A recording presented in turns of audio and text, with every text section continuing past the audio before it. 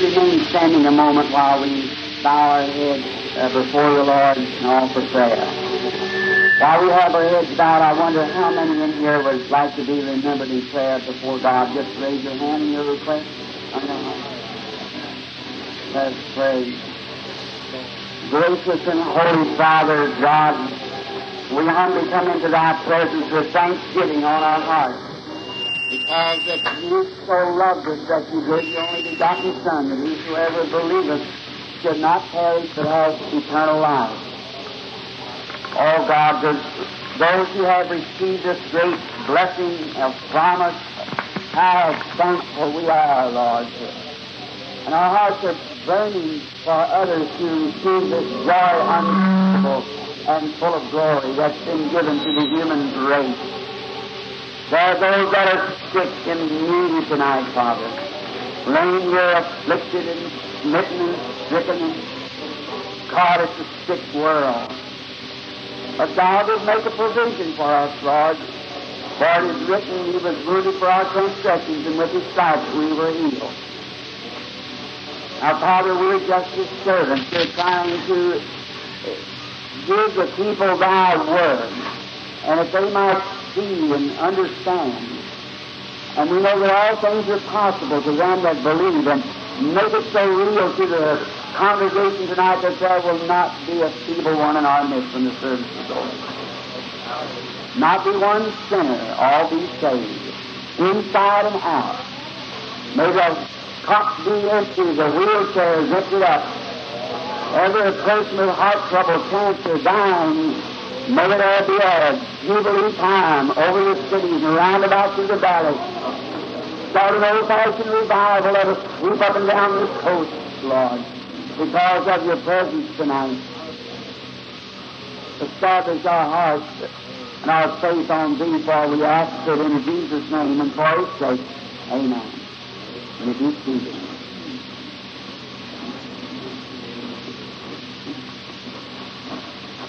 I've given this one great privilege to be here in this auditorium at the fairgrounds tonight. And I was sorry that last night how we had to rush and hurry right through because of the alert at the Armory, and we did not get to even get a foundation. You know, our great adversary, the devil, if he can't catch us in one way, he'll try another. If he can get all the people in one accord, then he can't bother that, so then he'll do something else to upset the meeting in some other way. So that we can not exactly be quiet and listen and watch and believe and then see the works of the Lord. So I'm grateful for this auditorium tonight. Sorry to see hundreds of people standing, but we are just, I'm sure the association is doing all that they know how to do to make room for people to be seated. And I believe that if this keeps up like this, it deserves a try over, don't you think so, folks? To try it again where maybe we can get a tent and put it out here somewhere. We'll see 20,000, 30,000 people in this leader state for 3 or 4 weeks, and we really get acquainted and know one another. And if the Lord being willing, that's what you're giving me the welcome, and I appreciate that. If that be the will of the Lord, I always want to follow His leading, just where He goes, leading them we know we're right. I tell you why. If you run into trouble somewhere, and then if you're not sure of your leading, then Satan can say, well, here it is. But if you know you're led, you can move right back again and say, I come in the name of the Lord. So just move back, that's all. And He'll have to do it. If the Lord sends you on the foreign fields and go over there where we have so much of witch doctors and things to contend with, but whenever you know that you are led to do it, the Holy Spirit directed you to do it, the opposition's nothing, man. You stay right on the ground. You stay right there and move on until victory comes. And so tonight, I trust that I won't keep you too long. A little scripture reading, and then we're going to have an awful time getting a prayer line up here. I see it both doors packed to bring, but all who have these prayer cards, hold them. I'll tell you, under these circumstances, since I've come to the outside, and a young fellow told me, he said, Brother Brennan, they're just passing you, send us to the other place that we hadn't got the room. I said, well, the only way I can really, I'm here for one purpose, for the glory of God, at first, and for the salvation of souls, second, and to try to see the sick healed, third. So that, and I never come to take the doctor's patients, no, I've come to pray for the doctor's patient, the pastor's member, my friends, and just pray for them. And now I thought maybe we would do this Sunday at an afternoon service. Therefore, it'll be warm, and the people won't mind maybe standing back and they're outside. But if tonight and tomorrow night, if we can bring by the grace of God, through the Word of God, the realization of the presence of God, see? Then when we start the real prayer line up to hundreds or whatever it is to be prayed for, I believe then we'll get the result. See? In other words, it's building, like a minister building his text around a certain subject and then laying all his material and driving it down. A carpenter sitting his board, then nailing it on. And that's what we want to try to do because we have no reason to be here. It just wasn't trying to do something to help people. That's why we're here. If this young man laying here on this stretcher, that precious little darling sitting on the wheelchair, a little top, this poor mother laying here on the stretcher, that lady sitting on the chair, some man out there dying with heart trouble, some mother who eat up with cancer. Well, if I could do anything to help them, wouldn't I be an excuse for a minister if I could do something and wouldn't do it? I don't have no place back here for him if I would do that way. If I could, I say this to sound strange, but if I could take a quarter and push it with my nose through this city to heal somebody, I'd do it. I would do it.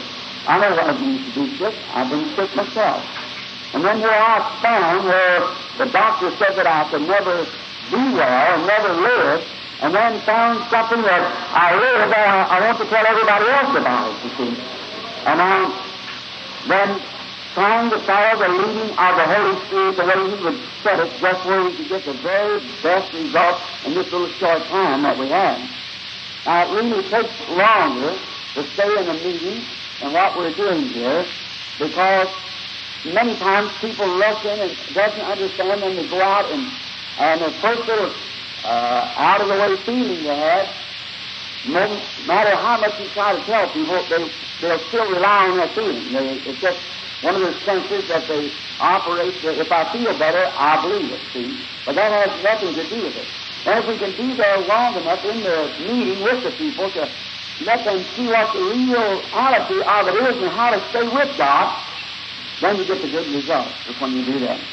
So now I trust that you'll linger with me and know that I'm in my room praying and seeking God every hour that I can to try to do what I can for the kingdom of God and for you while I'm here with you. And now tomorrow night, remember, and then if your prayer cards are not called, hold them. We are obligated to pray for the sick people with your prayer cards to. So we're morally obligated to do that, and we'll do it for the grace of God in everybody if we possibly can. That's the most. Now, if we could be here maybe 2 or 3 weeks, so we could just start getting so many, we finally dig right through it. But if we are going to try not to give out too many prayer cards, just as many as we can think we have ample time to take up. Take up as many through the night as we can. Now, I was going to say something last night. This sounds strange in another city. I put my suits into a cleaner to be pressed. And I've lived out of a suitcase for about 15 years now.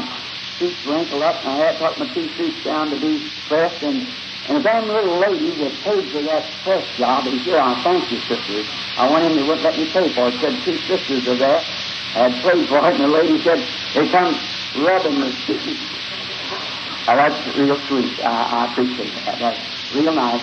Because it's just a suit of clothes, but I trust that it's something you wanted. God will honor your faith, you see, by doing so, see. But it's just a suit. So I appreciate your faith and belief that I'd be telling you the truth, to be honest with you. And thank you very kindly. I said to the lady, let me give them the money. She said no, so they wouldn't stand for that. So if you're here, thank you. It was a Star Cleaner down at the city where we just come from.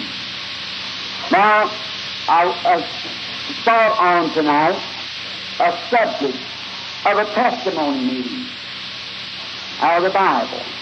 And I want to read for a text out of St. Matthew, the 14th chapter, the 27th verse.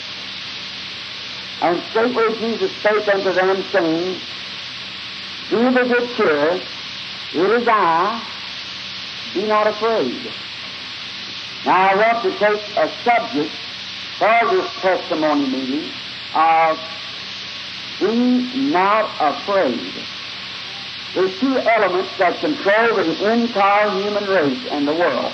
One of them is fear, the other is faith. It's either fear or faith controls every nation, every denomination, and every individual. You either fear or faith that controls you. Now, it must have been about the setting of the sun. The sun was going down, and the little boat had stuck on the bank because the disciples had climbed aboard, and the big strong man, which we believe to be Simon, the fisherman, well acquainted with boats in the lake because his occupation was to fish. And now, as he began to take his big brawny arms and backs and pushing the little boat off the bank, climbed aboard, sat down by the side of his brother Andrew and picked up his oars. In them days, boats were either propelled by the oaring or blown by sails. And I believe that sometimes the oar, if they had a strong wind, they could also run up a sail. And it must have been about a crowd about like this, and on the bank, waiting, congested like this, but perhaps many times this many, I think there's about 5,000, and they were standing on the bank waiting. They were doing these servants of Christ farewell. Now, I believe if we make this story form so that you'll see that I'm not getting out of the Scripture. The Scriptures is what we believe in. And when God has made a promise, then God must stay with His promise. He cannot leave the promise and remain God. Perhaps they oar out a few hundred yards and they'd make a stroke or two with the two-handed oar. And as they had to do it in teamwork, pulling the little ship as you sail along, cutting the water in the quiet Galilee, sea as calm as upon the sea at the sundown. And on the shore the people were waiting, asking them to come back again, visit them. And as the last one dimmed out, the last farewell, the disciples must have rowed pretty heavy then, knowing they had quite a tussle across that sea through the night to be over on the other side. As it got just about dark so they couldn't see the people anymore, it must have been the young John that stopped oaring and maybe not as used to the oaring as the rest of the hardened seaman was. Stopped, brushed the hair back from his face, and taken a little breath, a little time to breathe, to kind of catch their breath from oaring so hard, trying to get as much across as he could before it got dark. And I imagine they started a testimony meeting, and young John must have said something like this: My brethren, after today, I don't believe there could be any of us ever think that we're following a deceiver. I believe in my way of thinking, he proved himself today to be exactly what we expected him to be. Say, did you, brethren, notice today when that crowd of hungry people that had thronged around him to hear the Word of God, and to see how they pressed and pushed to get around, and some of them hadn't eaten all day, and those mothers, how pale they looked with their little babies, and nursing and so forth, and the sick pressing around. But when he asked for that fishes, and I seen that little boy, and he brought that little 5 little biscuits or 2 little pieces of fish up there, and he set them all down, about 50s, up on the grassy hillside. And I myself wondered what he was going to do when he just had one little lunch. That some little boy perhaps playing truant from school run off, and he heard the crowd, and he went up on the hill to see what was taking place, and it's so fascinating he just forgot about his lunch. He wanted to see what this great speaker was saying. Watch what he was doing. And when I noticed him take that bread, them little pieces of biscuits, hold them up and bless them, when I seen him break that bread and put it over into the hands of we brethren and reach back off of that same biscuit and get another piece of biscuit. And when he reached back again, there was another piece of biscuit. Already grown and baked and seasoned and ready for eating. You know what, brother? He might have said something like this. It reminded me of the Bible stories that I used to hear my mother tell me about. When I was a little Jewish boy, I remember my pretty little mother, and how she used to tell me, honey, when our people came up out of Egypt, we were slaves one time. And when we had a great prophet rise up among us, Moses, who God sent to us to help us be delivered from our afflictions of the bondage. And Moses, of course, could not make bread. But when we had 2.5 million people out in the wilderness where there was no wheat or nothing to make bread out of, Jehovah rained bread down out of the heavens for us. And I used to wonder, I'd say, Mother, has Jehovah got a big bunch of angels up there and a big lot of ovens that He bakes this bread? Where did He get this bread at, Mama? Or could we look up in the skies and see the fires from His oven each night when they were baking it? Mother would probably said something like this. No, son. You're too young to understand. Jehovah don't have to have ovens. Jehovah's a creator. He just creates the bread and it falls down to the earth. Young John, when he was standing up in the boat testifying to the brethren, confessing his supreme faith in Jesus, that he must have been some connection with Jehovah, because he created bread like Jehovah did. So to me, he truly is the Messiah. Because he's the Son of God, he can create and make bread and do just as Jehovah did. So that settled it with me. When I seen him break that bread and those fishes, and not only just raw fish, but it was cooked fish, ready to eat. I'd like to ask my listening audience tonight, what kind of an Adam did he turn loose then? When he had cooked fish and cooked bread and took 5 biscuits and 2 little fishes and fed 5,000 people and took up baskets full left over. What did he do? What would science say about that today? What kind of an Adam or molecule or whatever they want to call it that let loose then. But he did it. And little John was convinced that the Bible stories that Mother told him about Jehovah, that same Jehovah was manifested in a man called the Lord Jesus Christ.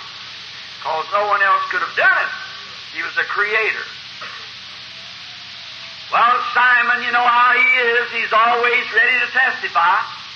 And just like any other normal Christian who really knows God, knows the Lord Jesus, is ready to give his testimony right quick. And as we spoke something about him last night, I might rehearse his testimony. He said, "Why, brethren, when I used to sing this sea here with my father years ago, and I know you all knew my dear old Pharisee father. I was a great man of church and believed in God. Always of a morning before we go to fish, we depended on it for a livelihood, so he'd have me kneel down with him and pray out here on the bank for our fish for that day, and God never did let us down. I remember when his hair began to turn gray, and I knew soon I was going to have to depart with my old dad. One day I remember he took me, set me down on the brail of the boat, and said, "Simon, my boy, I want you to remember this. All Israel has looked for the coming of the Messiah. And as the time draws near, each man has always thought he'd live to see the day he would come, and I thought the same, but I'm getting old now, and I suppose I won't get to see it. But Simon, as a Bible believer, as a believer in Jehovah, I want to instruct you, my son." That's a good thing for a dad to do, or a mother. Wonder if today, if we put more time on instructing our children in the things of the Lord than we do about hot rods and other things, we wouldn't have so much juvenile delinquency. It is true. Suzanne Wesley was a mother of 17 children. She didn't have no push-button dishwashers and spigots to turn on to get water, and yet with all those children she could spend 2 to 3 hours a day in prayer around those 17 children.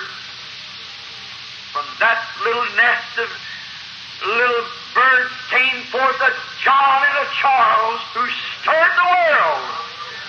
We need more mothers like that, with time to teach your children about God.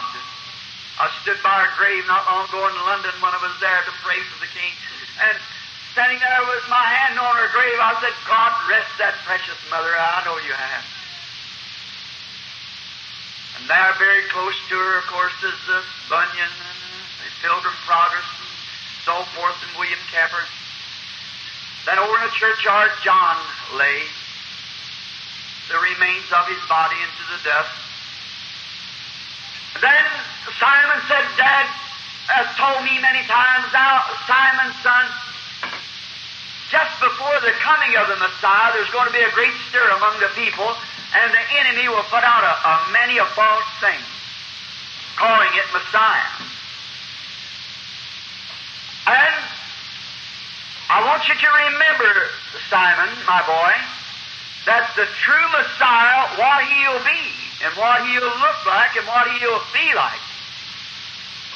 The true Messiah will be according to the Bible, to what our prophets has told us. Moses said, "The Lord your God shall raise up a prophet likened unto me." And he must have reached over and touched Andrew. He said, Andrew went first to hear him. I couldn't believe it when what John was down there preaching, predicting there's coming in a Messiah. To me, it was just another go on. But one day Andrew told me that I should come see this man at least, listen to him once. And I had in my heart what Father told me and what the Scriptures had said, that this Messiah would be a God prophet. And when I walked up into the audience with my brother Andrew, quickly he turned and looked right at me and all that crowd. Must have been that he knew that I was thirsty. God used usually comes to those who are thirsting and really wanting to get a hold of Him. Desperately. And He must have looked at me when He did. He said, "Your name is Simon, and you're the son of Jonas." That settled it with me. For I knew that my Father told me that the Scripture said that the Messiah would be a prophet. And this man not only knew me by name, who had never seen me, but he knowed my Father also. Told me I was the son of Jonas. That settled it. Philip, he must have touched the floor about that time. Now these are Christ's own disciples that we're having a testimony meeting. Not the outside world, those who live with Him and sleep with Him and dwell with Him and knows what He is. Heard Him talk and speak. Philip said, "Simon, that convinced me also. Because I've read the Scriptures all my life and been taught them, and I knew as a Jew that we're taught to believe our prophets. And the prophecy truly said that the Messiah, the Son of God, would be a prophet like Moses. When I seen the sign of the prophet done, I knew that was Messiah, because it had been hundreds of years since we've had a prophet. I think around some 400 years since Malachi. And I knew that that was the next thing to appear was a Messiah. And that was Him. So I run around the hill to my friend Philip, as we took him last evening, and found him, found Nathaniel under the tree, praying, and said, "Come see who we found, Jesus of Nazareth, the son of Joseph." He said, "Could there be any good thing come out of Nazareth?" He said, "Come see. Come find out for yourself." And as he come around the hill, he told him what had been happening, saying, "You know, Messiah will be a prophet. We know that." "Oh, yes," said Nathaniel, "I know he'll be a prophet." "Well, I've seen him do those very things without a shadow of doubt. I know it, I've seen it, I've tested it, and I know it's true." "Well, I'll just come see them." Round the hill they went. When they got into the presence of the Lord Jesus, he looked down to Nathanael and said, "Behold, an Israelite in whom there's no guile." When he come into the line, and he said, "How did you know me, Rabbi, teacher? You've never seen me in your life. How did you ever know me?" He said, "Before Philip called you, when you were under the tree, I saw you." Now that's what the Scripture says. Philip, being a Bible student, that knows that was what the Messiah was to be like. He said, "Rabbi, thou art the Son of God. Thou art the King of Israel." And Jesus said, because I've told you that, you believe, you'll see greater things than this. If you just believe that much, you'll see greater than that. First, you got to believe it. Now, I met it must have been young James or one of them sitting there and said, "You know, one day we all know Rebecca. That's the wife of the businessman of Jericho, Zacchaeus. He runs a tax outfit down there, collects taxes. And we know that Sister Rebecca had prayed so hard for Zacchaeus to receive Jesus and told him all the things that she's seen, but the rabbi had told him that he was nothing to him because he wasn't recognized among the clergy of that day. So he would not accept him. So Zacchaeus, you remember his testimony at the Full Gospel Businessman's breakfast that morning when he come in and told us about what happened? He said he got down there to see Jesus and there was too much of a crowd. And somehow or another, where Christ is, it's just, if I be lifted up, I'll draw all men unto me. All of those that's drawable. All the Father has given me will come to me. And he said, Zacchaeus, seeing him being small in stature as he testified, he could not get to see the Master. So he runs down to another corner, knowing which way he was going through the city. And he climbed up in a sycamore tree, and he said, now, I'll just sit up here on these where two limbs meet. That's a good place to sit. Where two ways meet. That's your ideas and God's Word. Where your ideas and His meet, that's a good place to rest just for a few minutes. Decide on which way you're going from there. And he sat down. And he said, I remember that my wife told me about this here Galilean being a prophet. Now, if he is a prophet, I'm going to believe him, because I know that our Bible said, if there be one among you who's a prophet, and I, the Lord, will make myself known to him, and what he says comes to pass, then hear him, I'm with him. But if it doesn't, then don't hear him. So I know and do not believe, as my rabbis told me, that a man that was born as poor as he was, and with a name like he's got, and was not raised up to be a rabbi, and all this here supernatural stuff he talks about, I don't believe it. So I'm going to wait, and when I see him, I'm going to give him a piece of my mind. So as he got to thinking about what Rebecca told him, well, maybe he is a prophet. But if he is, I'll just get my opinion, then I'll go back and tell Rebecca, because there's too many. So he got up on the limbs and pulled all the leaves around him, covered himself up so he couldn't be seen, camouflaged himself. After a while, they heard a noise coming around the bend. There's something strange. Where Jesus is usually a noise of some sort. I don't know why, but it's always just like Aaron going in with the pomegranate and the bell. They don't make a lot of noise while they didn't know he was living. And I think that's what's the matter with the church today. It's got so dead we don't hear nothing no more. So where there's life, there's noise. Now, and we find out that he said then when Jesus came around the corner, and he got to look at him, he had fixed himself a little camouflage so Jesus couldn't see him, so he had a leaf. He just pulled his leaf down and looked out, because he didn't want to see him, a businessman of the city, setting up in a tree. That would be kind of embarrassing, you know, and this holy roller coming in, anyhow, you know, the name that he had, that would hurt his business if they seen him associating himself with a fellow like that. And so, but he wanted to find out what Rebecca had been talking about. So he sat up there, he kept his leaf up and said, I hear a noise, so maybe after a while he'll come along. He heard the noise, and he looked around the corner, there come the great, big, burly fisherman saying, folks, I'm sorry, our brother is very tired.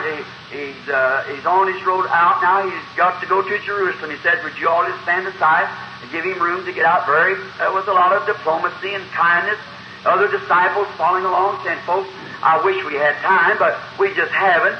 And after a while, when he turned the corner, then Zacchaeus turned down his leaf and began to look, see him coming along like that. And you know, I don't believe that any man could look right at Christ and ever feel the same again. I don't believe he could. Something began to touch him and saying, you know what? Maybe Rebecca was right. But I'll get a good look at him, and then I'll hear him sometime. Because he doesn't know me. I'm a businessman here, and he just entered the city, so he doesn't know me.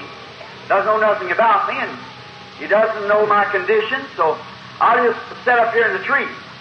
And he'd come along, and when he crossed over the sidewalk, come down, got right out of the tree, he stood and looked up. Said, Zacchaeus, come down. I'm going home with you today for dinner. Oh, you remember, said James, that settled it with me. I knew that he was that prophet that Moses spoke of, because we had just entered the city. How did he know he was up in the tree, and how did he know his name was Zacchaeus and all about him? That settled it to me, because the Bible said that he would be a prophet.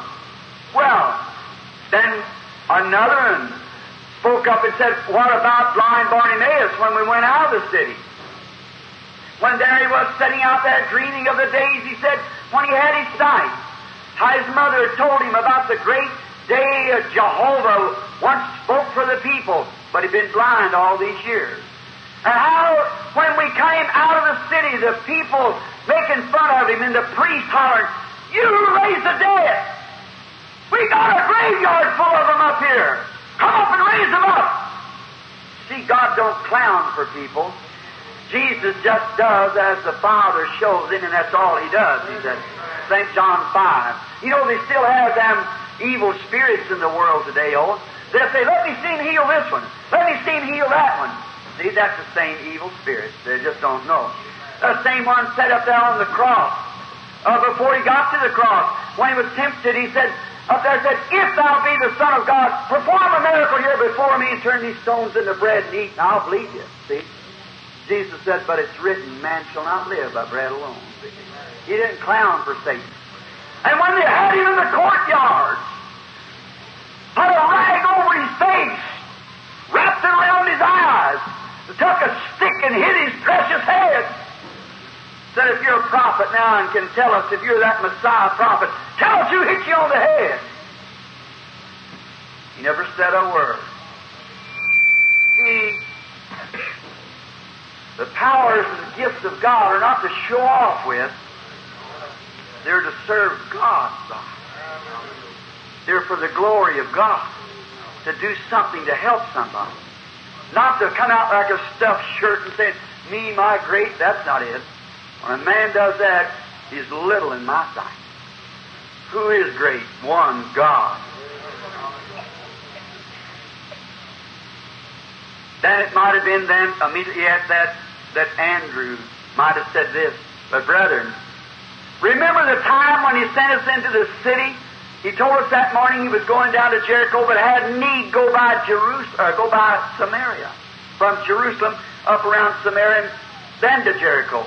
Remember how tired he was? And all day we said, why don't you take me? Why don't you do?" He said, "Y'all wait here and you go in and get yourself food." Now, while we were gone and we got the food to return, you remember we come up and we found out when we had gotten there was a woman on her road up. And there he was alone with a woman of an ill condition. She was a foul woman, a woman that we call today of the street, red light lady. She had, her marriages was all mixed up. And she was living with man without being married to them. Very foul person. Them days, they wore a garment, had to prove them.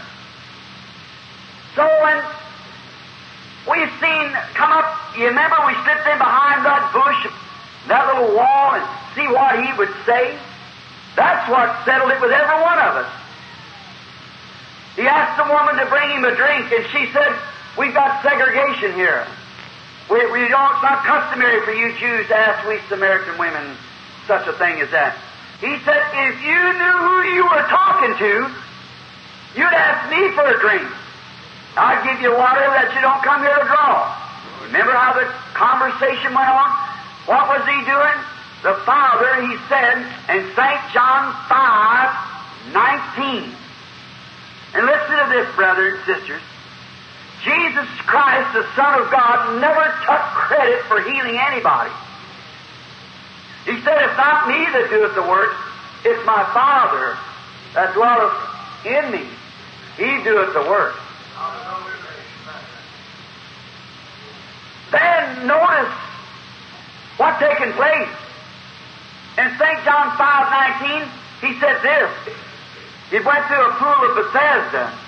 There lay great multitudes, many more people than around this place tonight, of lame, blind, halt, withered, cripples. Now the Scripture says that. Lame, halt, blind, withered. And here he comes. Just a few days before that, woman had touched his garment and was made whole.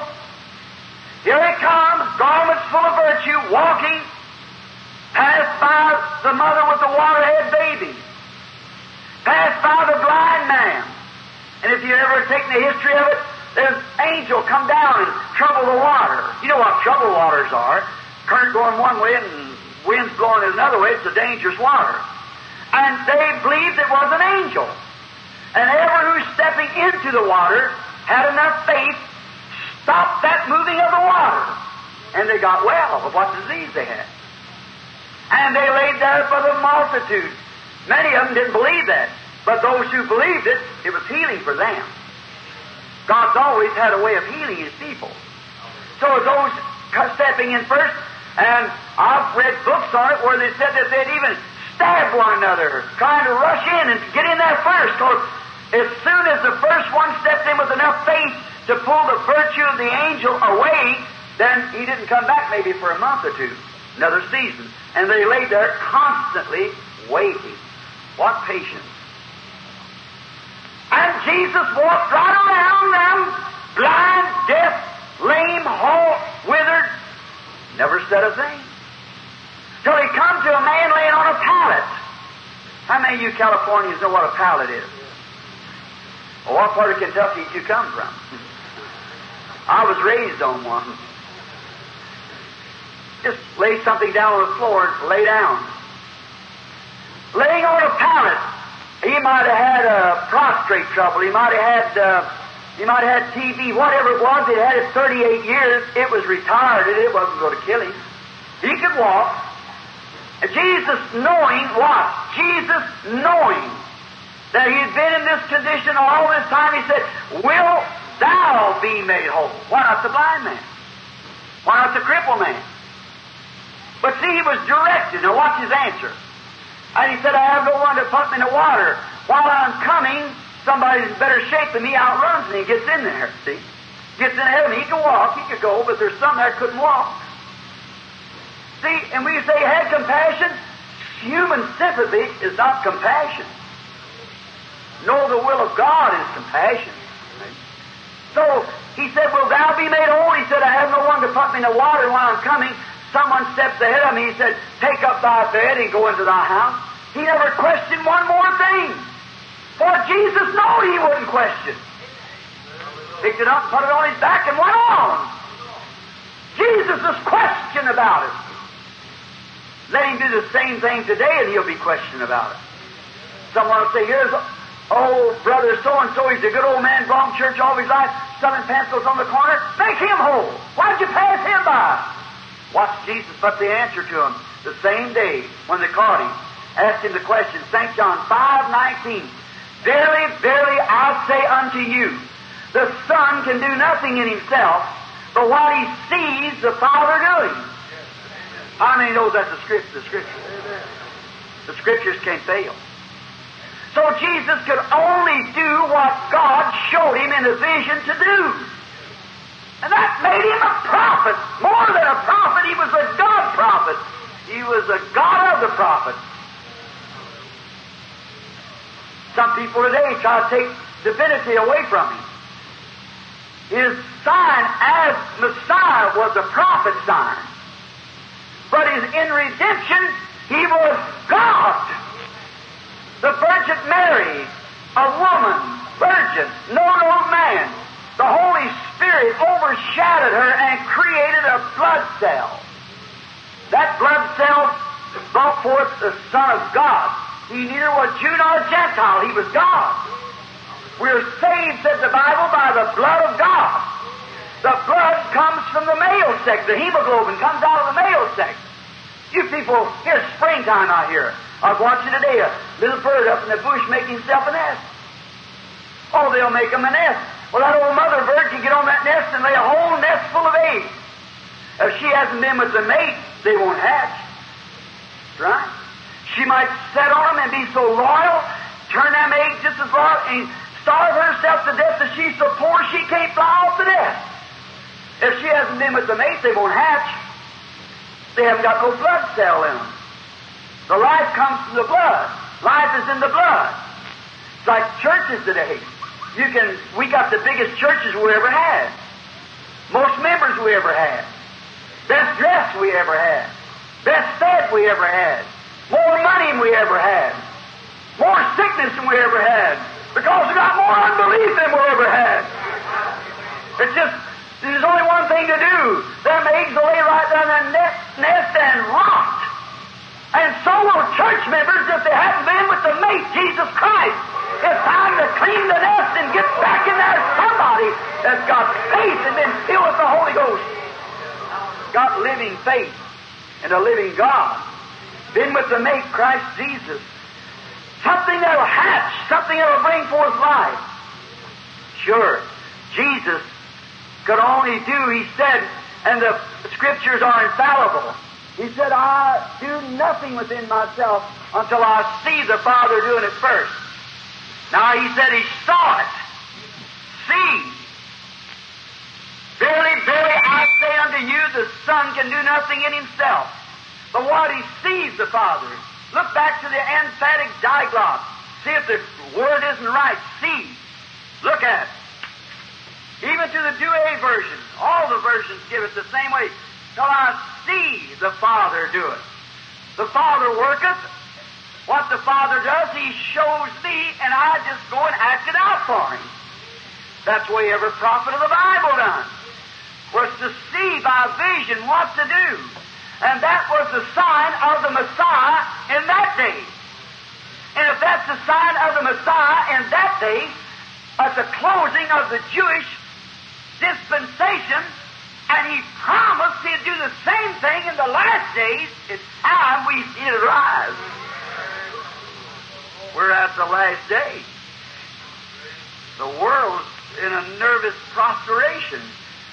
She's ready to be blown to pieces because they have rejected, denied, and the Holy Spirit has wounded their hearts. And God, like a lady in a 10-cent store here a few weeks ago in Louisville, Kentucky, she had a little boy, and she's going around showing him things, saying, look, dear, look, dear, look, dear. And the little boy just sat and stared.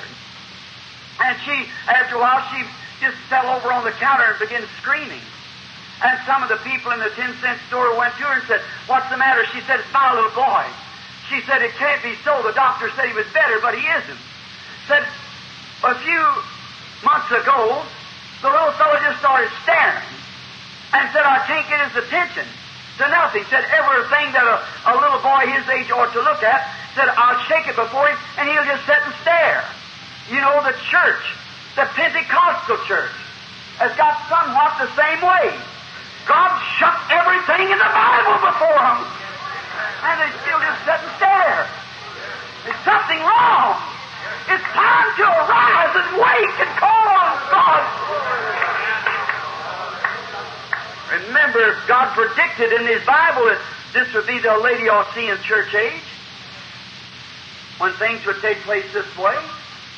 Now let's believe Him. Andrew goes on with the story just for a moment, too longer. Andrew said, you know, he told the woman, now she was a Samaritan.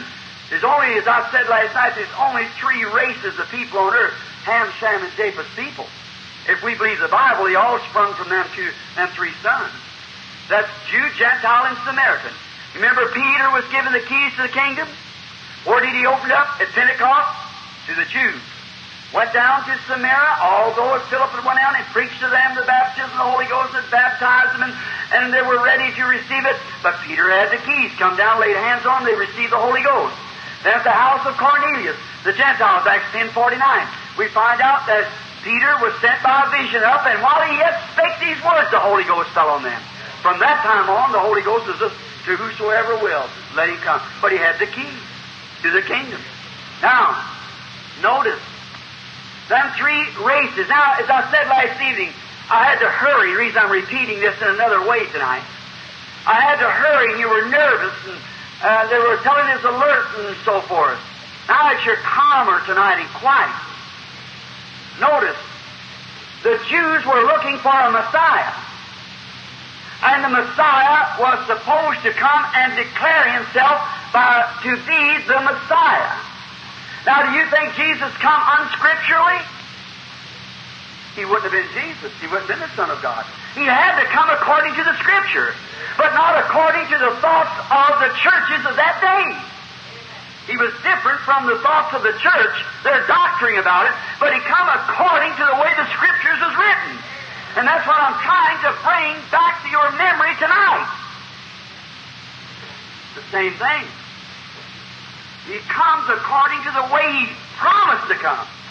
Now remember, if God is ever called on the scene to act, and the way He acts first, He has to act every time afterwards the same way, or He did wrong when He acted first.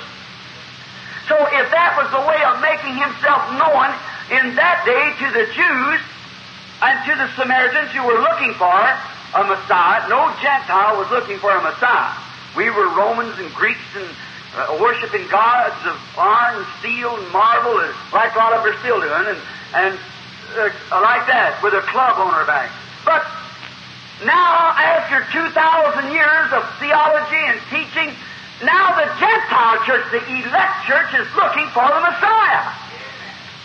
Now, He'll have to act when He's coming this time, just like He did that time. He'll have to do the same things because the Word said He would do it. Now, so that you'll see that our Christ is not dead. He's with us, living in us. Right here with us now.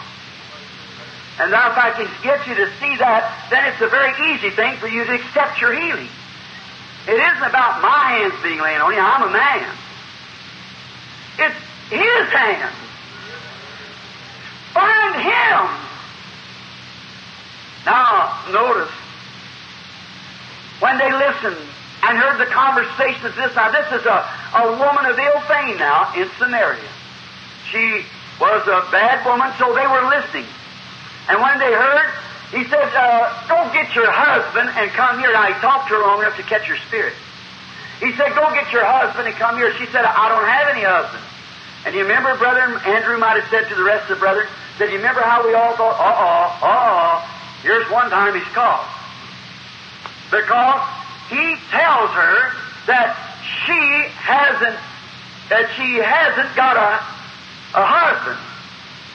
Said, go get your husband and come here, brother. Said, go get your husband. He's telling her she's got a husband. And she says she hasn't got a husband. She's contradicting his word. Now what's going to happen? You remember how we all stood with our ears pricked up and the chills going over us? What's the matter? We wondered, had our master been caught in a trap? Now He tells the woman she's got a husband, and she says, I haven't got a husband. Remember how we thought? Then what did He, just as cool as He could be, said, thou hast said well, because you've had 5, and the one you're living with now is not your husband. The scene changed right quick. And what did this woman say to him? Sir, I am a Samaritan woman. I may be living in sin.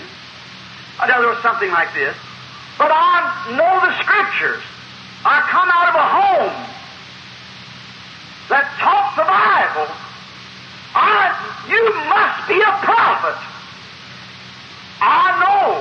We're taught, all Samaria is taught, that there's a Messiah coming who will be the Christ, means the Anointed One. And when He comes, He'll tell us these things. That'll be the sign of the Messiah. You must be His prophet. Jesus said, I'm He. There never was a man that could say that but Him. Right. There never will be. I'm He. And she left her water pot and run into the city and said, come see a man. Told the man in the street, come see a man who told me what I've done. Isn't this the very Messiah? If that was the sign of Messiah yesterday, and He's the same yesterday, today, and forever, it's the same today. He's got to be. Yes, we remembered that. How that the woman said that. And how that the Bible said that all the city believed Him to be the Messiah because the woman told the people in the city that they never had met before. In the conversation, He said, go get your husband. And she said, I have none. He said, you've got 5, and you men know that that's the kind of a life I've lived. And that convinced me that He was the Messiah because He knows the secret of my heart. Now, listen, does not the Bible say that in the beginning was the Word, And the Word was with God, and the Word was God, and the Word was made flesh and dwelt among us. Now to you Bible readers, does not the book of Hebrews tell us in the 4th chapter that the Word of God is sharper than a two-edged sword, piercing to the sunder of the marrow of the bone, and a discerner of the thoughts of the heart? The Word. And when the living Word, which is Christ, comes into our midst, is not it still a discerner of the thoughts of the heart? The living Word, Christ, the living Word, He is the Word. And He's the living Word. This is the letter Word. And when the letter Word is brought with the living Word, it's sharper than a two-edged sword and a discerner of the thoughts of the heart. Jesus looked upon His audience and perceived their thoughts. Some of them stood by and said, He's a fortune teller. He's Beelzebub, a devil. Jesus said, I forgive you for that, calling the Spirit of God an evil thing, an evil word. I forgive you for that, but someday the Holy Spirit's coming. And you speak one word against that, it'll never be forgiven you. In this world or the world to come. Then what is blaspheming the Holy Ghost? See? Call the Spirit of God an unclean thing. It's blasphemy. That's what blasphemy is. Call the Spirit of God an evil spirit. So you see, when the people shouted and spoke in tongues and so forth, and this nation has constantly called them a bunch of holy wars and heretics and everything else, you see why she's ready for judgment?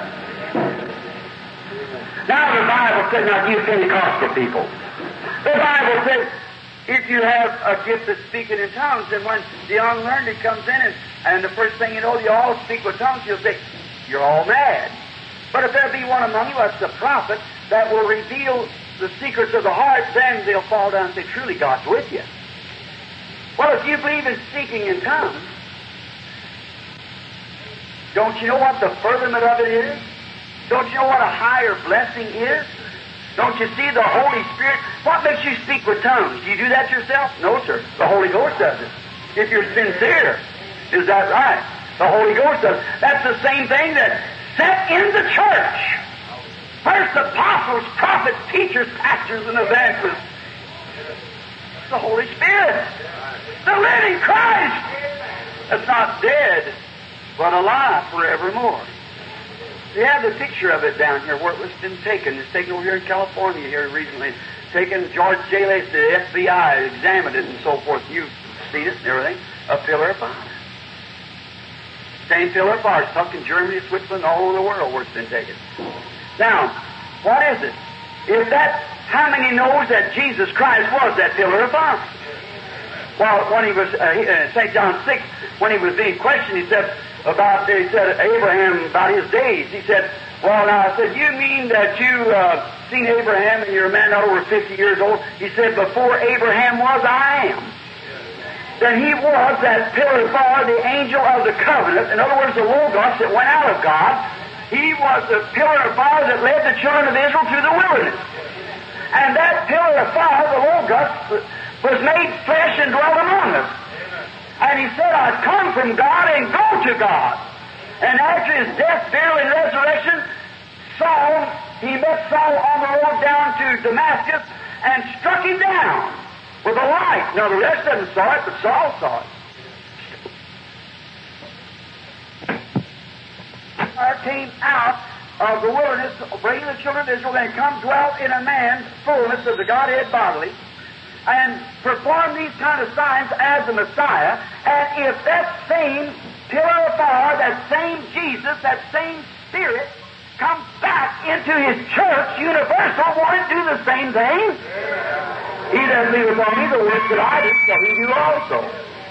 Yet a little while, and the world seeth me no more. He said, yet ye shall see me, for I will be with you, even in you, to the end of the world.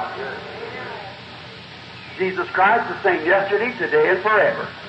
You see what I'm trying to do, friends, is let you know that the Jesus that made the promise in the Bible is right here with you. Right here now.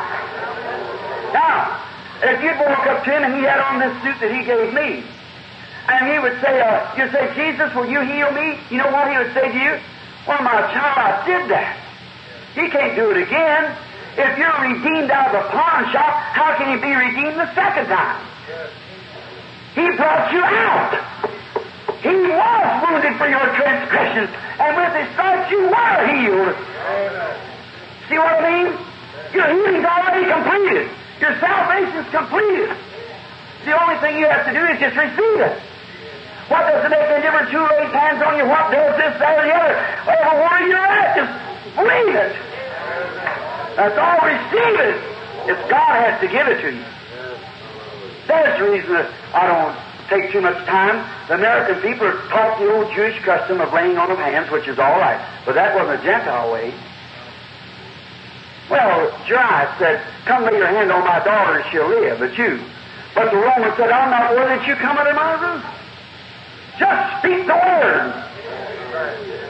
See? He said, I'm a man under authority. I'll say to this man, come, he comes, and that can go, he goes. He goes to everything under him is a century. Century of man, which means 100. That 100 man was under him. What he said they had to do. What did he recognize in Jesus Christ? That all sickness and diseases was under him. Under his control. Just speak the word. Amen. There you are. Don't need your hands laid up. And what did Jesus say? He turned around and said, I never found faith like this in Israel. Well, that's the kind of faith we want here in California. That kind of faith. Speak the word. That's all it needs. Not some man say, well, glory to God, brother so-and-so laid hands on me, I felt something go through me. You might have felt his hands laying on you, but you're felt nothing. See? Jesus never did say, did you feel it? He said, did you believe it? If you believe it. It's a feeling, not a feeling affair, it's a believing affair. He that believeth. Right where you are. I don't say you don't feel something. I know I've felt some strange feelings. But I never did rest my faith upon a feeling. I can't build my doctrine upon a sensation. I've got to build it upon thus saith the Lord by the Word of God. And that's your reason tonight. And then if it's built upon that Word, and there's enough faith in that to make that Word be made manifest, Jesus died and gave His life that He might sanctify a church, that He could be universally around the world all the time in His church. This Holy Spirit, when Jesus was God made flesh, the fullness of God was in Him. He had the Spirit without measure. We have it by measure. Now, what if you go out there and pick up a spoonful of water out of the ocean? Well, that's what Jesus had, the whole ocean. But you and I have got a spoonful. That's the difference. You never miss it. You don't have to have us, but we have to have Him. But if you took that spoonful of water and took it down to the laboratory, the same chemicals that's in the entire ocean is in that spoonful. And with God on the day of Pentecost, when He come down like a rushing wind, did you notice? He was a pillar of fire. But did you notice He separated Himself from that pillar of fire, divided Himself amongst His people, and cloven tongues of fire set upon each of them? God separating Himself to His church. No wonder He said, wherever two or three are gathered in my name, I'll be in their midst. If two will agree upon anything, and ask, I'll give it to you. What is that? When the little fire here and a little fire here, each one of you is a part of God. When we come together, it's the body of Christ uniting. God separating Himself, giving part to me, and part to you, and part to the next fellow, so we can all live and have eternal life. And now, that eternal life comes from the word, the Greek word, as I said, Zoe, which means God's own life. Now, must have been while we were testifying of this. All at once, Andrew must have sat down, and Satan must have looked back over through the dark cloud. I'm closing now. And he saw them gone off without Jesus. That's just as good as he wanted. And now, my brethren, my sisters, let's just look now right straight in the face. They had gone off without Jesus. I believe that that's what's happened to the church to make up this Laodicean church age. The church has gone off without Jesus. We've gone off on great tantrums. We've gone off to a place where we've got a big building program. See who can build the biggest church. We've gone off on educational programs. We've gone off on denominational programs. We've gone off on all kinds of programs. And what have we hatched out? We've hatched out a bunch of denominational children. It's right. We're building our things upon our denomination. Don't associate with them over there. Don't have this over here. We're the denomination. We got all the truth. Remember, brother, the blanket stretched all ways. See, it goes over the other fellow too. But we draw boundaries and separated ourselves, just like the Baptists, Methodists, and the rest of them did. You used to talk about the cold formal Baptists, now it's the cold formal Pentecostals. Baptists are warming up. Notice how, now, it's true, we've hatched out denominational children.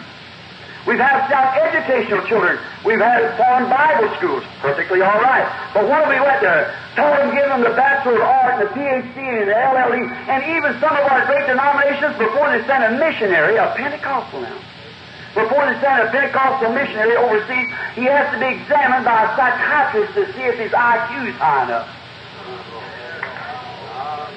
That is a stain on the name of Pentecost. Pentecost is not an organization. Pentecost is an experience. All people can have Methodist, Baptist, Presbyterian, or what more. Who is to decide where is the missionary now? It's the Holy Ghost or some worldly psychiatrist? God gives the calling. Peter's education wouldn't have qualified with that. The Bible said he is both ignorant and unlearned. But the Holy Ghost, it pleased the Holy Ghost to make him the head of the church. He and John, both ignorant and unlearned. But that's where we are. The devil saw us go off on a big tantrum like this, and he says, here's my opportunity.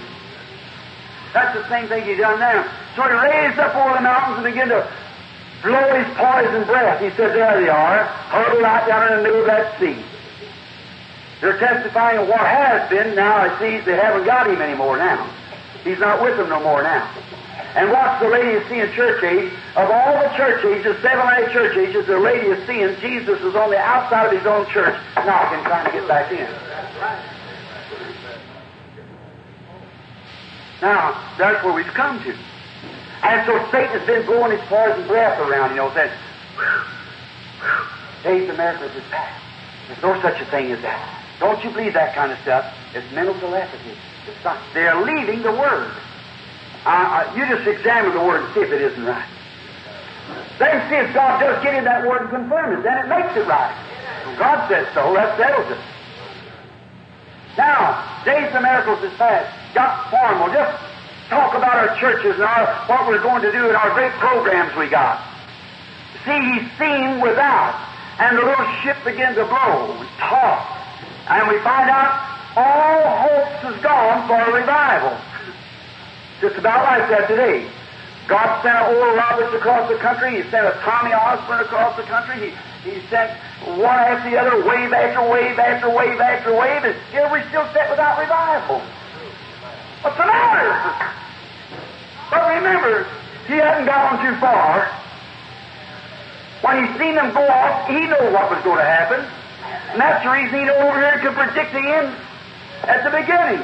He knew the Laodicean church age was going to push him out. So he made preparations. Submitted. Those who I love, I chasten and rebuke. I'll stand at the door and knock. If any man will open, let me in. I'll come in and sup with him. If you just open up, let him in. And when the winds are blowing and it's contrary and we see it's hard to move, that's the way they were. But he had climbed up the highest hill there was in Galilee. Highest hill in Palestine, maybe. He was up on the mountain. Higher you go, farther you can see. And he climbed up there so he could watch over them. And when he seen them in distress, he was high enough that he could see them. And when he was sure of it, he realized that we was coming to this condition. So he didn't only climb the mountain of Calvary, but he climbed on past the moon and stars until he sat down at the right hand of the Majesty on high. And his eyes on the sparrow. I don't know he's watching this meeting tonight. He hasn't gone before, he's watching it. When the little ship talks about, this boy here, his little ship, yours, out here all around. Your little ship talks about, the doctor says I can't get well, I'm paralyzed, I got cancer, I'm going to die. He knows that. But his eyes on the sparrow. He redeemed you. He paid the price. He was wounded for your transgressions. With his stripes you were healed. The preparations made. And he climbed up to the ramparts of glory and sat down at the right hand of God on high, watching over you, ever living to make intercession. The Bible said he's sending a high priest that can be touched by the feeling of our infirmities. The same high priest that was sure on earth, the same yesterday, today, and forever. If you'd touch him, you'd act like he did when he was on earth. He's the same yesterday, today, and forever. A woman touched his garment, went out and got in the crowd and sat down. She didn't get in the line. The rest of them was in the line. She didn't get in the line, so she touched his garment and went and sat down in the audience. And he turned around and said, "Who touched me?" And the Apostle Peter rebuked him and said, "Everybody's touched you. Why do you say a thing like that?" He said, "But I got weak. Virtue gone from me, a vision. Something happened.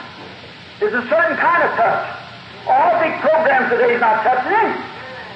It takes an individual's heart to touch it. Here, somebody that'll believe it. Lay aside your superstitions and believing. Somebody touched me, said I got weak. Virtue, strength went out of me. And you looked around over the audience until they found the little woman, told her blood issue she'd had. Her faith has saved you.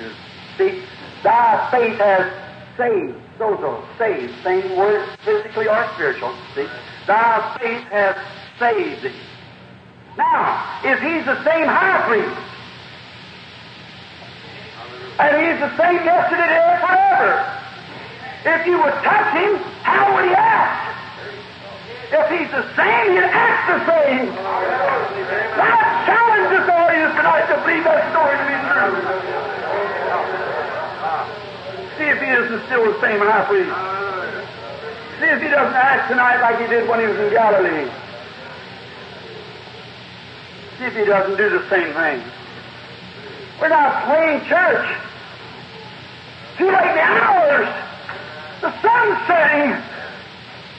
It's time to be realistic. Time for men and women to throw off their church cloaks. Lay aside your denominational rags. And look to God and have a Pentecostal revival.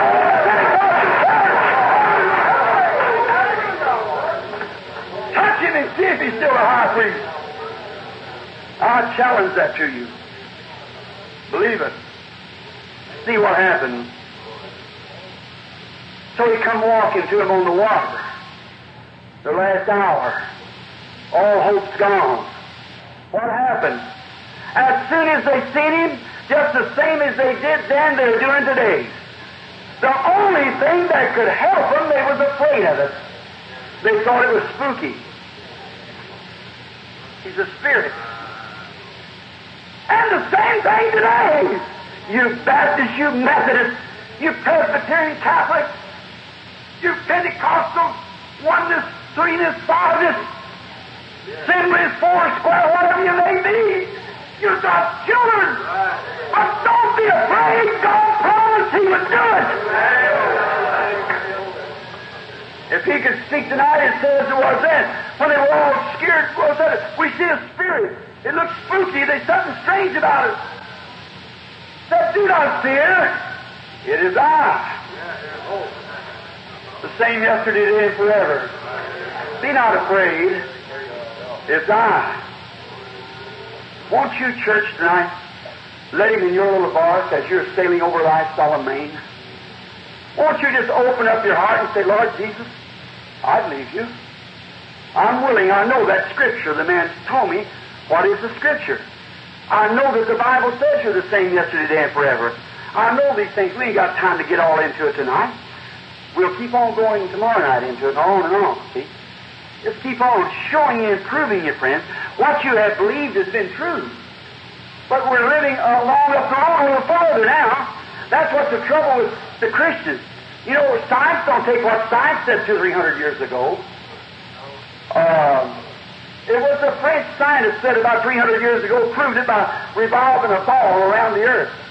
And he said, if any persons could ever go the terrific speed of 30 miles an hour, scientifically proved that gravitation take you off the earth. What about Ricky and his hot rod? They're going around about several thousand miles an hour. You think they look back to see what that science says? No, they're still going wrong. They're moving on. But the church is saying, let's see what Mr. Moody said about it. Let's see what Mr. Wesley said. That man lived in their age. That was all right for that age.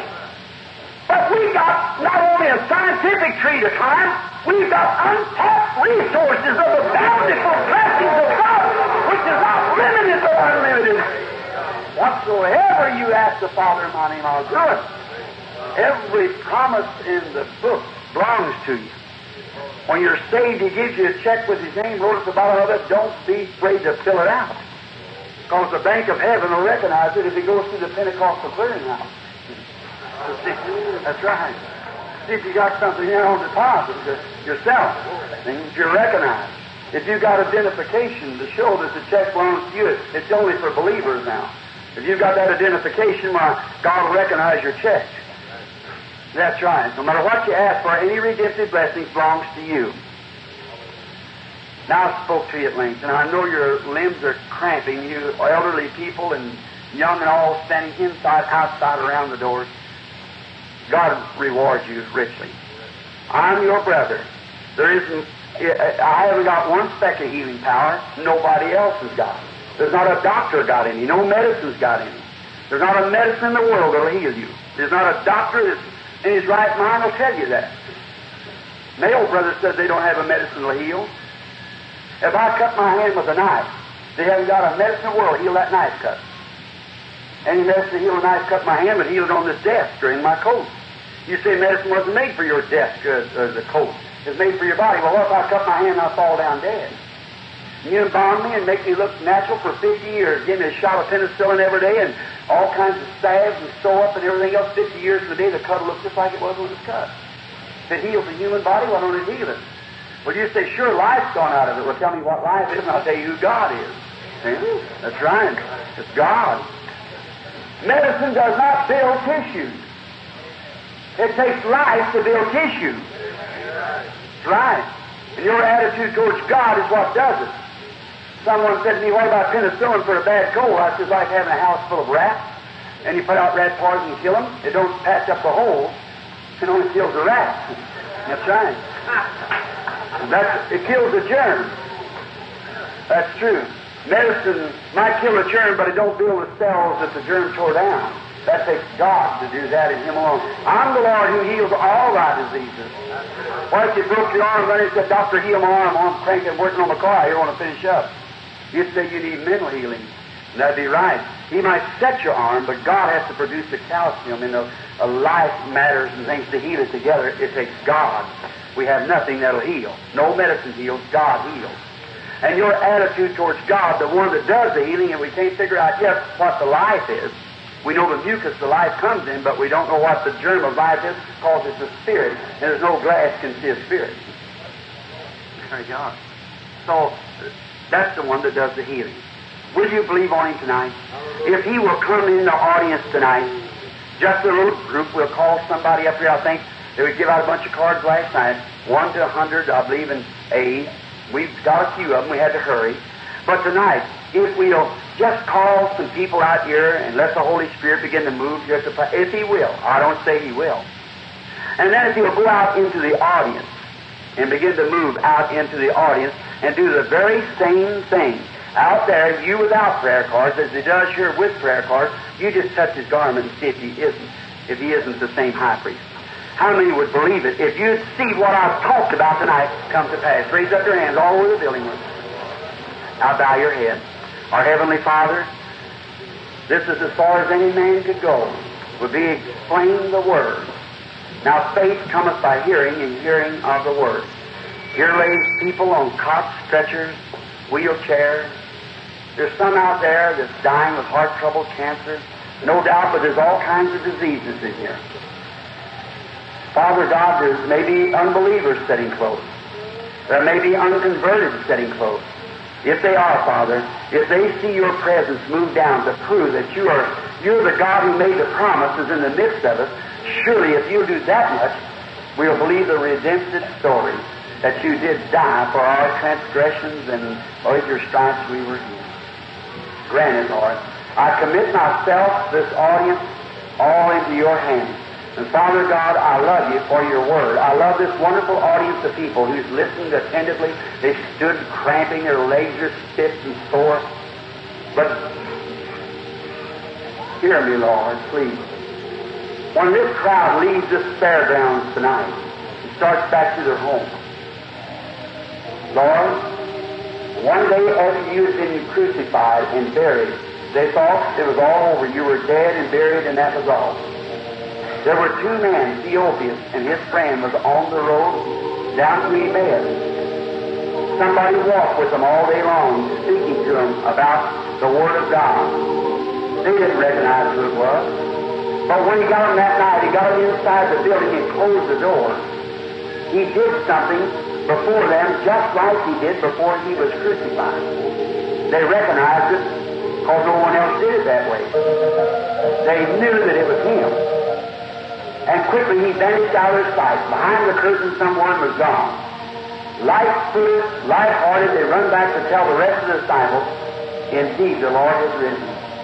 Will you tonight do the same thing, Lord? Will you come in our midst and perform and do just as you did before you was crucified, that this audience might know that you are their God and their Savior, and you've been the one that fed them and blessed them. And may they realize if you'll do something like you did before your crucifixion, they know that you're not dead, but you're alive forevermore, as the Scripture says you are, the same yesterday, today, and forever. If you do that, Lord, we'll all return home singing like they did. Did not our hearts burn within us as He talked to us along the way? We ask it in Jesus' name. Amen. Surely God will help us tonight with an audience like this standing patiently.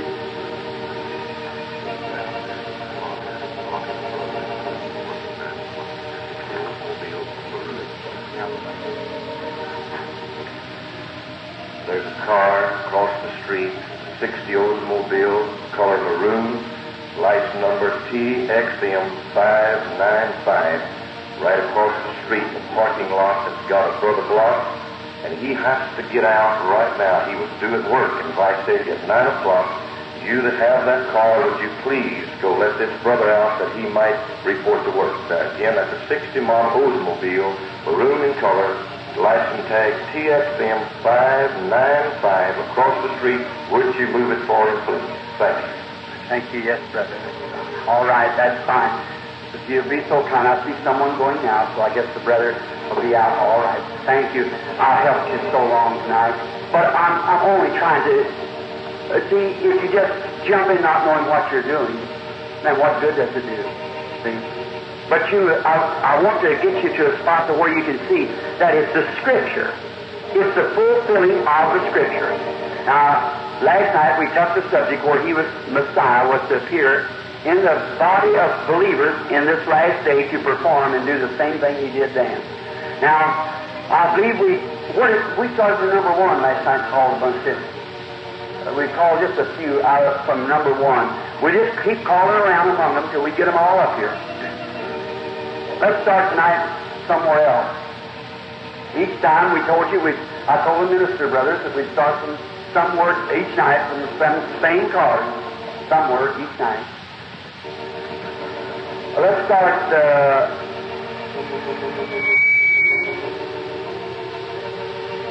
let's say from 80. That'd be 80, and see if we can, how many could we stand here? We could stand about 15 or 20 people perhaps. Who has prayer card 80? Raise up your hand. Prayer card. And you want Jesus to heal you, raise up your hand. All who don't have a prayer card. All right? Now, while the ushers are lining them up, just remember, that prayer card has got one thing to do with it. How many has ever been to a meeting before and know that's true? Raise your hands. Sure, that's got one thing to do with it. Not one thing. Now you sit out there, it hasn't got a prayer card, you just pray and say, Brother Branham doesn't know me. Lord, he told me a while ago that you were a high priest that could be touched by the feeling of our infirmity. Now I'm going to touch you. I'm forgetting about Brother Branham's standing, but I'm going to touch you. My faith looks to thee, Lord. I want to touch you. Now don't get hysterically about it. Nothing will happen. Just calmly, just common faith. Just say, Lord, let me touch you. And say, then how would I know that I touched you? You have Brother Branham turn around and tell me. It's like you did when a woman touched you through your son, Jesus. Brother Branham and that minister there are your adopted son. See? But they're taking the son's place while he's up there making intercession as the high priest. He's our elder brother. You know that? Sure. And we're God's children too by adoption by Him. Now, if everyone just won't move for a few minutes now, just be real quiet for a few minutes. Believe with all your heart. All right? Now, how many in the building is strangers to me? You know what? I don't know a thing about you. Raise up your hand. The entire audience. There's not one person that I can see in this building that I know except I see my friend Wells Evans here a while ago from Georgia, sitting back up here, way back here, that's it. He and his wife, and Brother Fred Stockman, and one of the trustees of my church, Jeffersonville, is sitting right back out here somewhere.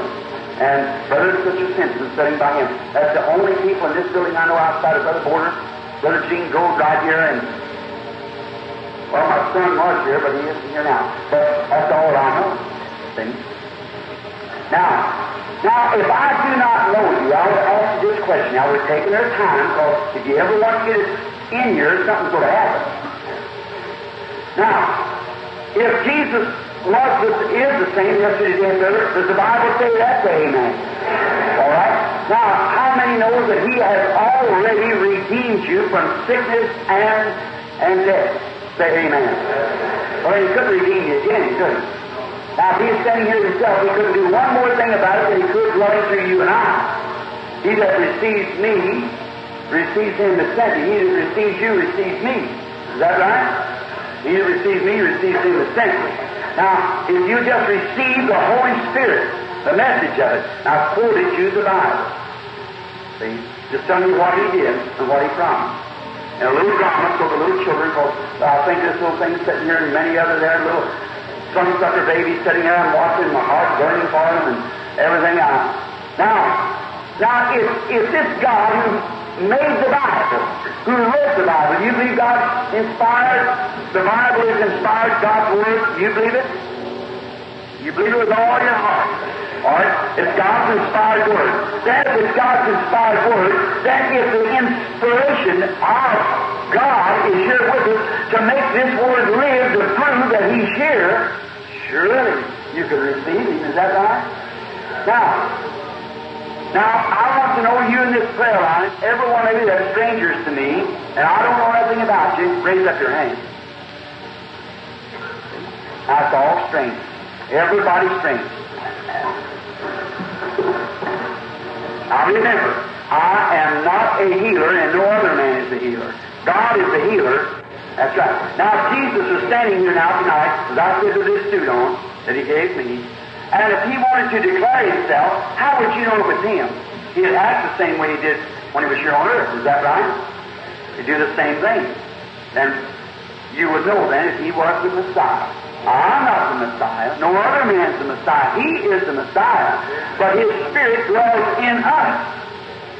See? It's not us or I. For myself, here's a woman. Is this the woman? Did you say what this is? All right. Now, I don't know the woman. Never seen her in my life. She raised her hand a few minutes ago that neither one of us knows each other. Here's my hand, Bible ain't open here. I don't know her. I never seen her. You don't know me. Here we are strangers. Now, Here's a very beautiful picture of St. John 4. Here's a panoramic, like the well there, out of the public well at Samaria. Now, every person in here be ready to receive it. And this would settle it right here. You be ready. You be ready. You. All down here, just be ready. See? Because if you can see him come in and do exactly that shows that he's not dead, he's alive. You're watching his word. And your little bark's all tossed around. See? Then believe him. Just accept it. Don't be afraid. He said, it's I. Be not afraid. I remember that. Be not afraid. It's I. Don't be afraid to take him at his word. Say, I believe you, Lord. I'll get well. Just do that. Be not afraid. It's I. Now listen. If this woman and I are perfect strangers and have never seen one another, if I am anointed with the Holy Spirit and could tell her something in her life, like Jesus did the woman at the well, whatever it might be is in her life, we've never seen one another, it has to come through some spiritual power. Is that right? We know that. It would be a miracle. How many know that? A miracle, something can't be solved out. All right? Then, if it would take place, how many of you would believe it was the Christ, the Holy Ghost, the same as one? All right, then just receive it. But her and I together never seen one another in our lives. Now, for the glory of God, in the name of Jesus Christ, I take every spirit in here under my control. For the glory of God. Now be reverent, be in prayer. Quietly with the Lord. Now, ladies, I want to speak to you just as Jesus did to the woman. Now, you might be here for sickness. You might be here for somebody else. You might, I don't know. So you might be finance. I hear this woman standing here. That's the same way that the woman met our Lord. Now, and he talked to her a little while. Now, you have to take my word for this. I couldn't prove this for the Scripture. But he had Eve go by Samaria. And he said he did nothing until the Father showed him, so it must have been this way. The Father sent him up to Samaria. All right? All thing he knew to do is go up to Samaria. He thought he'd get alone, so he just sent the disciples away. He waited. A woman come up, so that might be the one. So he sat there and began to talk to her. What was he doing? Contacting her spirit. Now, if he went down there and said, I am the Messiah, I am the Messiah, it'd be better for her to tell him. See? Let him declare himself to this woman. See? God works in mysterious ways. See? And he told that woman something was in her life. Well, she said, you must be a prophet. I know when the Messiah cometh, he'll tell us this. He said, he'll do these things. Jesus said, I'm he. Now, I promised the same word, especially in this age. Now, if you were sick, and I said, I have a gift of divine healing. A gift of divine healing is just a faith in divine healing. That's all it is. Have faith. Everybody has faith in divine healing as a gift of divine healing. Because that's all it is. Now, that don't make them a divine healer no more. It makes the man who believes in salvation a divine Savior. See? It's just he believes in it. I believe in it too. But I'm not a gifted person like some of the men, like Jack Cole and many of their brother-in-law, just real. I guess God deals with them in their way, and Brother Roberts in his way, and me with my way. We just got ministries, that's all. God set in the church, apostles, prophets, preachers, dancers, pastors, all, and then 9 spiritual gifts in the church. I said, Brother Graham, what are you trying to do? I'm trying to contact your spirit. Jesus sent me to this city. I was raised here. Now here's the woman. I had a number on a prayer card, way up in the, I forget where it was, 50 or 75 or somewhere around. Well, where it was. You just have to be that woman sending. All right? Now, not knowing one another. Now, what am I trying to do? Contact your spirit. And if the Lord God, if I said I had a gift of healing, laid my hands on it and say, praise the Lord. Hallelujah. You're going to get well. That'd be all right. You go believe it, you get well. I believe it. God will honor your faith. But what if He comes and tells you something that you have been? That tells you what you will be. You know what it has been, whether it's the truth or not. Something that you have done in your life, way back or whatever He does, or something on that order, then it would make the same Messiah. The audience witness thinks they believe it. And this is set. Now may He grant it. Now if the audience can still hear my voice, That pillar of fire that you see on the picture is standing right between me and the woman. I see her, she's moving away. She looks years younger than what she does in person standing close to me. She's moved back she's had some sort of an operation. And that was on her throat.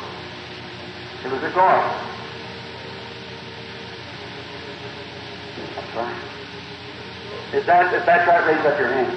All right, now, you believe with all your heart? Now let's just talk to the woman just a little bit longer. See? Just a little longer. See, so that the people think she gets it. See what else you say. Yes? I see her now. Again. It's a surgery on the throat. That's been quite a while ago. And the thing's come back again. You got it again. That is right. But see, he's hidden from the doctor, but he can't hide from God. God knows right where he's at. It's a life, a multiplication of cells growing. Mother, just like you was a little baby in the womb of your mother growing. But this has no form, it's just spreading out. The devil. Choking spirit. That's right.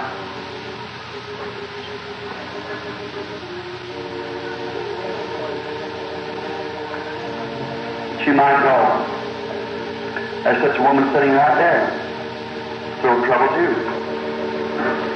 That's right. What did you touch?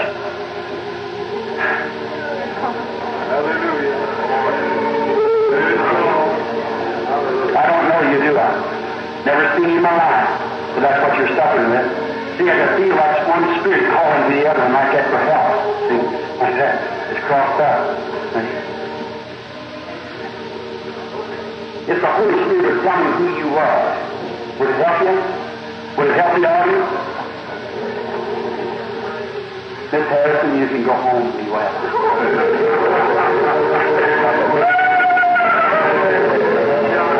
Your face patient. Is Jesus Christ the same yesterday, today, and forever? Now here was a woman standing here with a prayer card. There's one sitting out there in the audience. See? Now it's totally impossible for me to do that. You say, Brother Branham, tell me I can't do it. I don't know. You just touch him and find out. That woman sitting there was praying. And that spirit, now you start praying and see what happens. You just believe it. Don't you doubt it. You believe it with all your heart. And just see what happens. Just have faith.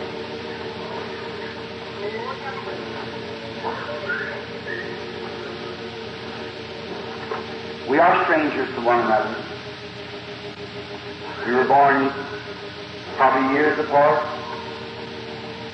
But if the Lord God will reveal to me something in your heart, that you might know that it's His Word, that this message that I have preached tonight, that's His Word. And if that dwells in my heart, then the Word of God is a discerner of the thoughts and the intents in the heart. Is that right? Just like it was when it was made flesh in the Son of God, it's the same thing in our flesh. Today, the church. So I couldn't do it by myself. It takes you to do it too. It takes them out there. It takes somebody else out there to have the same anointing. Now, it'll work, but maybe they not be able to speak it out because this is a gift. See? When I was born, gifts and callings without repentance. I was just a little bitty baby boy. The same thing had happened right along all down through life. Without repentance. You're sick because you've been consulting a doctor about something. Right? And that's a throat trouble also. And now here's the analysis of it. You be the judge. It's in the voice box. And it's an ulcer inside the voice box. It was, it isn't now.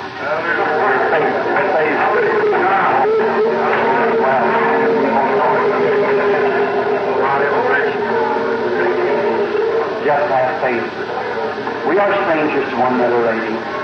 I don't know you. But God will reveal to me what you're here for. You believe me to be His prophet or His servant? You will. The hernia had some trouble having it. Such a surgery, operation, kind of intestinal line. Cancer. Now it's come to a hernia. That's true. You believe that He healed you?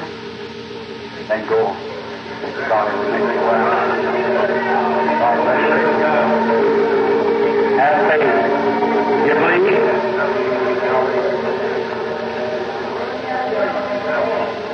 Out of the audience there, just be real reverent. I don't care where you are. I ask you as your brother, in the name of Jesus Christ, to believe this to be the truth. Watch what happens. Just pray and say, Lord, let me touch you. See what happens. I believe. Now, they makes me so weak. Just so weak. How many would understand that? Sure. If the Son of God, just one person touched him, and he said, strength went out of him, well, I'll be a sinner saved by grace. But it declares He's here. It declares His presence. He's here. You believe that He's standing up all around you? You believe it? Just have faith and believe it. Just a minute. Now, when I get about 3 of these, you let me know, so I got other meetings coming. I'm a stranger to you. I do not know you. But do you believe me to be His servant?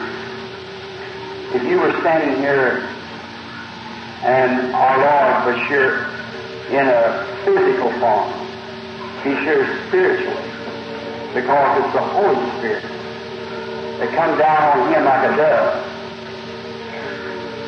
And now it comes on us like a fire. You are a believer. I don't mean a hitchhiker, I mean a believer.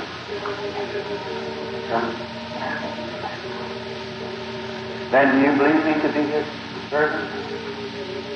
If I will be able to tell you by the Spirit of God what you're here for, you believe me. Finally, what a terrific thing. That is right. That's right. Raise up your hand. That's right.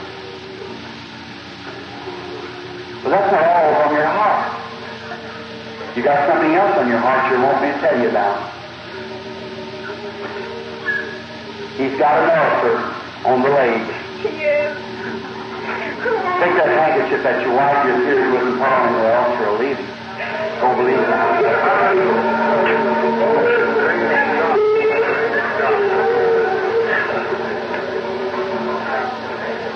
How do you do, sir?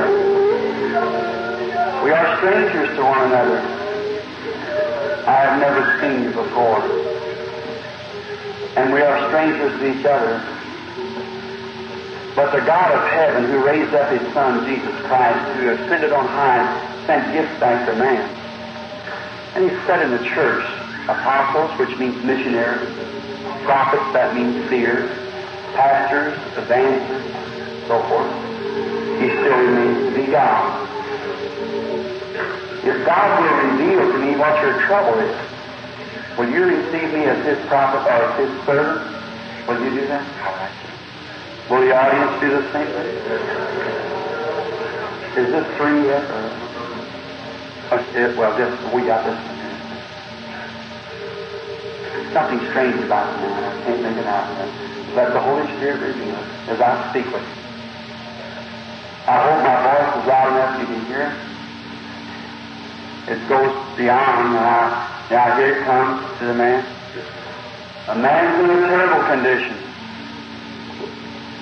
He's at the hour of death almost.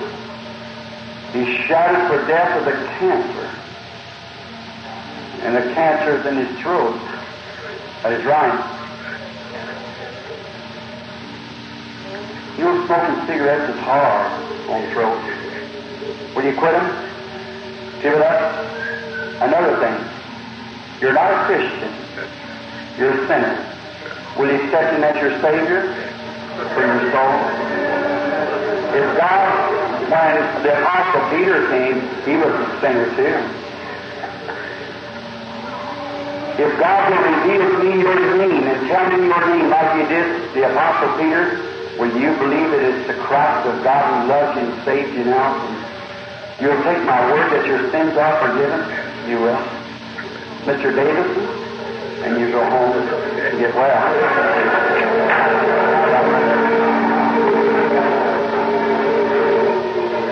Have faith in God. I keep feeling something coming out there from somewhere. You think I'm reading your mind. I'm not. Here, just touch my hand, lady. If I will look this way and tell you what's your trouble, you'll know whether it's right or not. Is that right? Then your cancer will leave if you'll believe it. Will you believe it? Raise up your hand if that's so. And go. Come, lady. Will you believe, lady? If God will reveal to me, looking this way, what's your trouble, do you believe me to be His prophet or His servant? Do you believe to be His? Thank you. Then go eat your supper. That stomach condition has left you.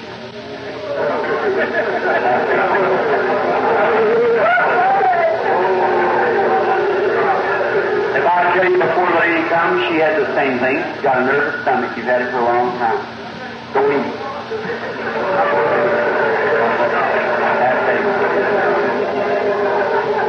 You leave your back trouble left you sitting there? Well, then go straight to God. Please don't die. Just come, lady. Heart trouble, God will heal our heart trouble.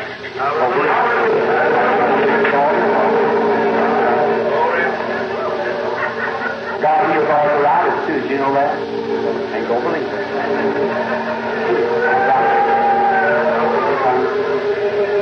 You believe God can heal your asthma and make you well? Go rejoice. Thank you, God. You believe God can heal your diabetes and make you well? Keep going. If that other lady was healed asthma, a young girl like you would be healed with it, because don't die. Have faith. You believing? The whole audience is becoming guilty like for me. That man sitting over there on the right is sitting there looking at me. I called her a few minutes ago when the lady had bleeding. Your faith saves you. Go ahead. You believe with all your heart?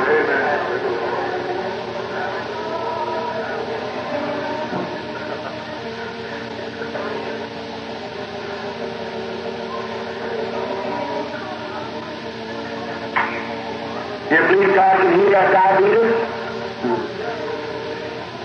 You started to get up a while ago. I could have told you then. Don't worry, it's over. What about you sitting next to him there? That bless you too? The man sitting next to him. You believe God will heal that high blood pressure and make you well? All right. The lady sitting next to him had diabetes too. You believe he'll make you well?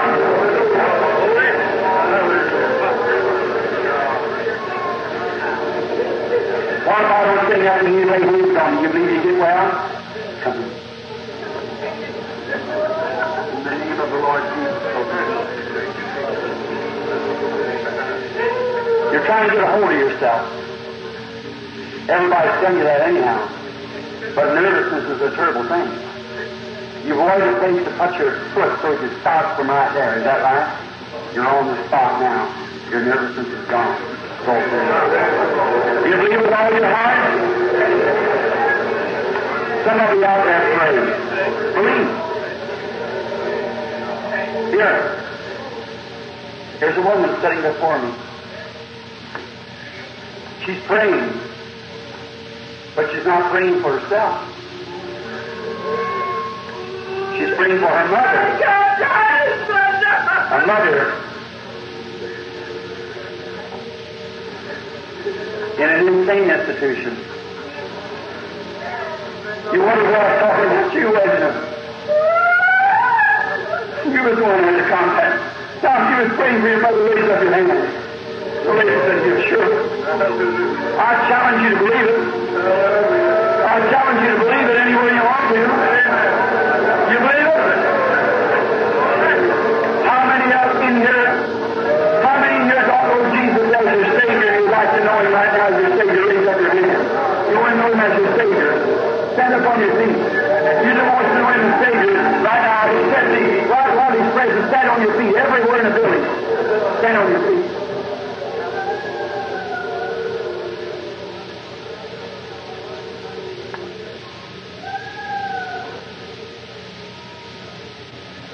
You know His presence, don't you? I'm trying to make this altar. Jesus Christ, God's Son, is here to forgive you of every sin.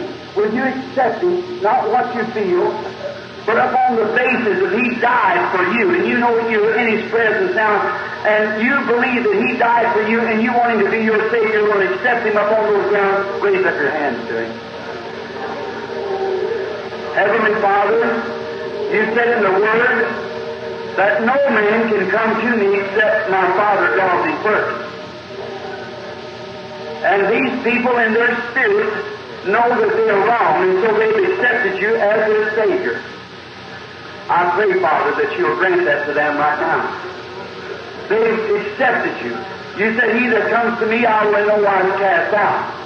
Come unto Me, all you labor and heavy laden, and I'll give you rest. You said in St. John 5:24, He that heareth My words and believeth on Him that sent Me has everlasting life, and shall not come to the judgment, but pass from death to life. They're Yours, Father. They're the tokens of this meeting. With our heads bowed, if you believe that God hears my prayer, I want you to walk up here. You come right out of the aisle, raise your hands. Come out here and stand here just a minute. Right up around the altar. Move right down this way just a minute. Everyone that wants Christ right now, come right down here just a minute. Thou that thy blood was shed, in that thou didst become to me.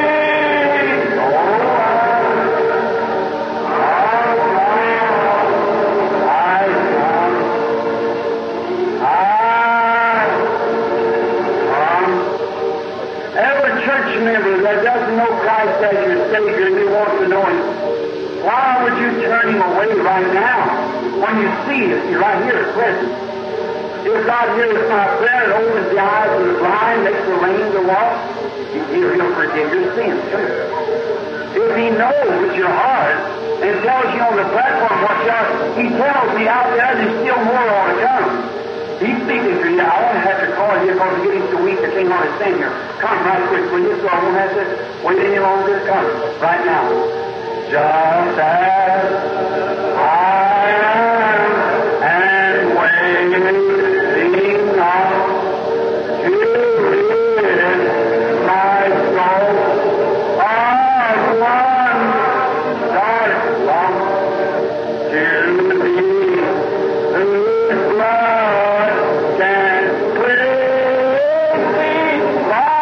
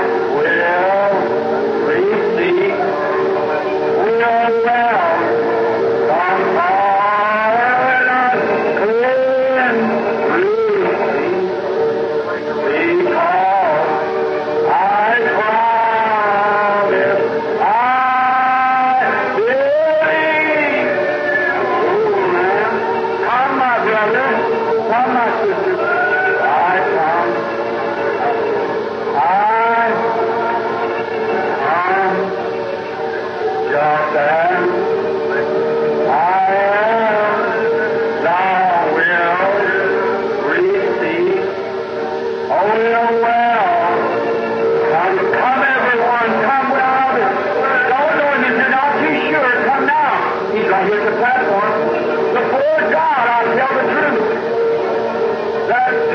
by fire, that angel of God, who knows the heart of every man, right here now.